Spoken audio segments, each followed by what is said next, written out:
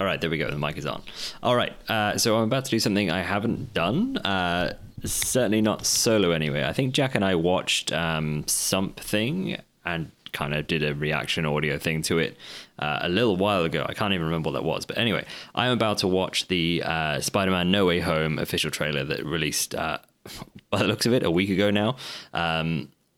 And kind of record some thoughts whilst I'm watching it. The first complaint before I've even started it is that it's only in HD. Like, there is no 4K or anything, which is annoying, but hey, that's just me. So let's get right to it, and we will press go in 3, 2, 1. Hey, Editor Ed here, just to jump in and say that I cut a lot more pauses out than I was expecting to. Just bear that in mind that this is not in real time. Back to my thoughts. Man, he looks messed up.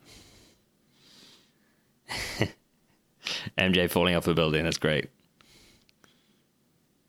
Ooh, Goblin.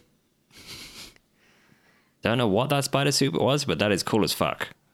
It's like black. Ooh, Doc Ock. Ooh, you're not Peter Parker. There was a shot that reminds me of Scooby-Doo this crap, huh?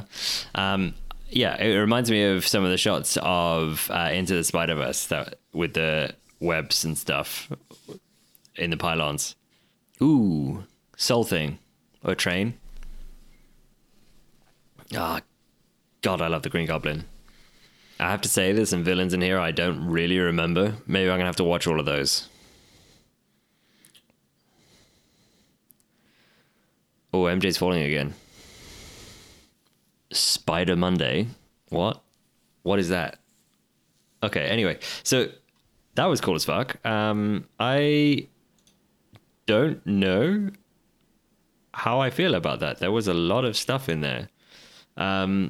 We've actually just booked tickets, so we're going to go see it the day after release on the 16th, which is going to be cool.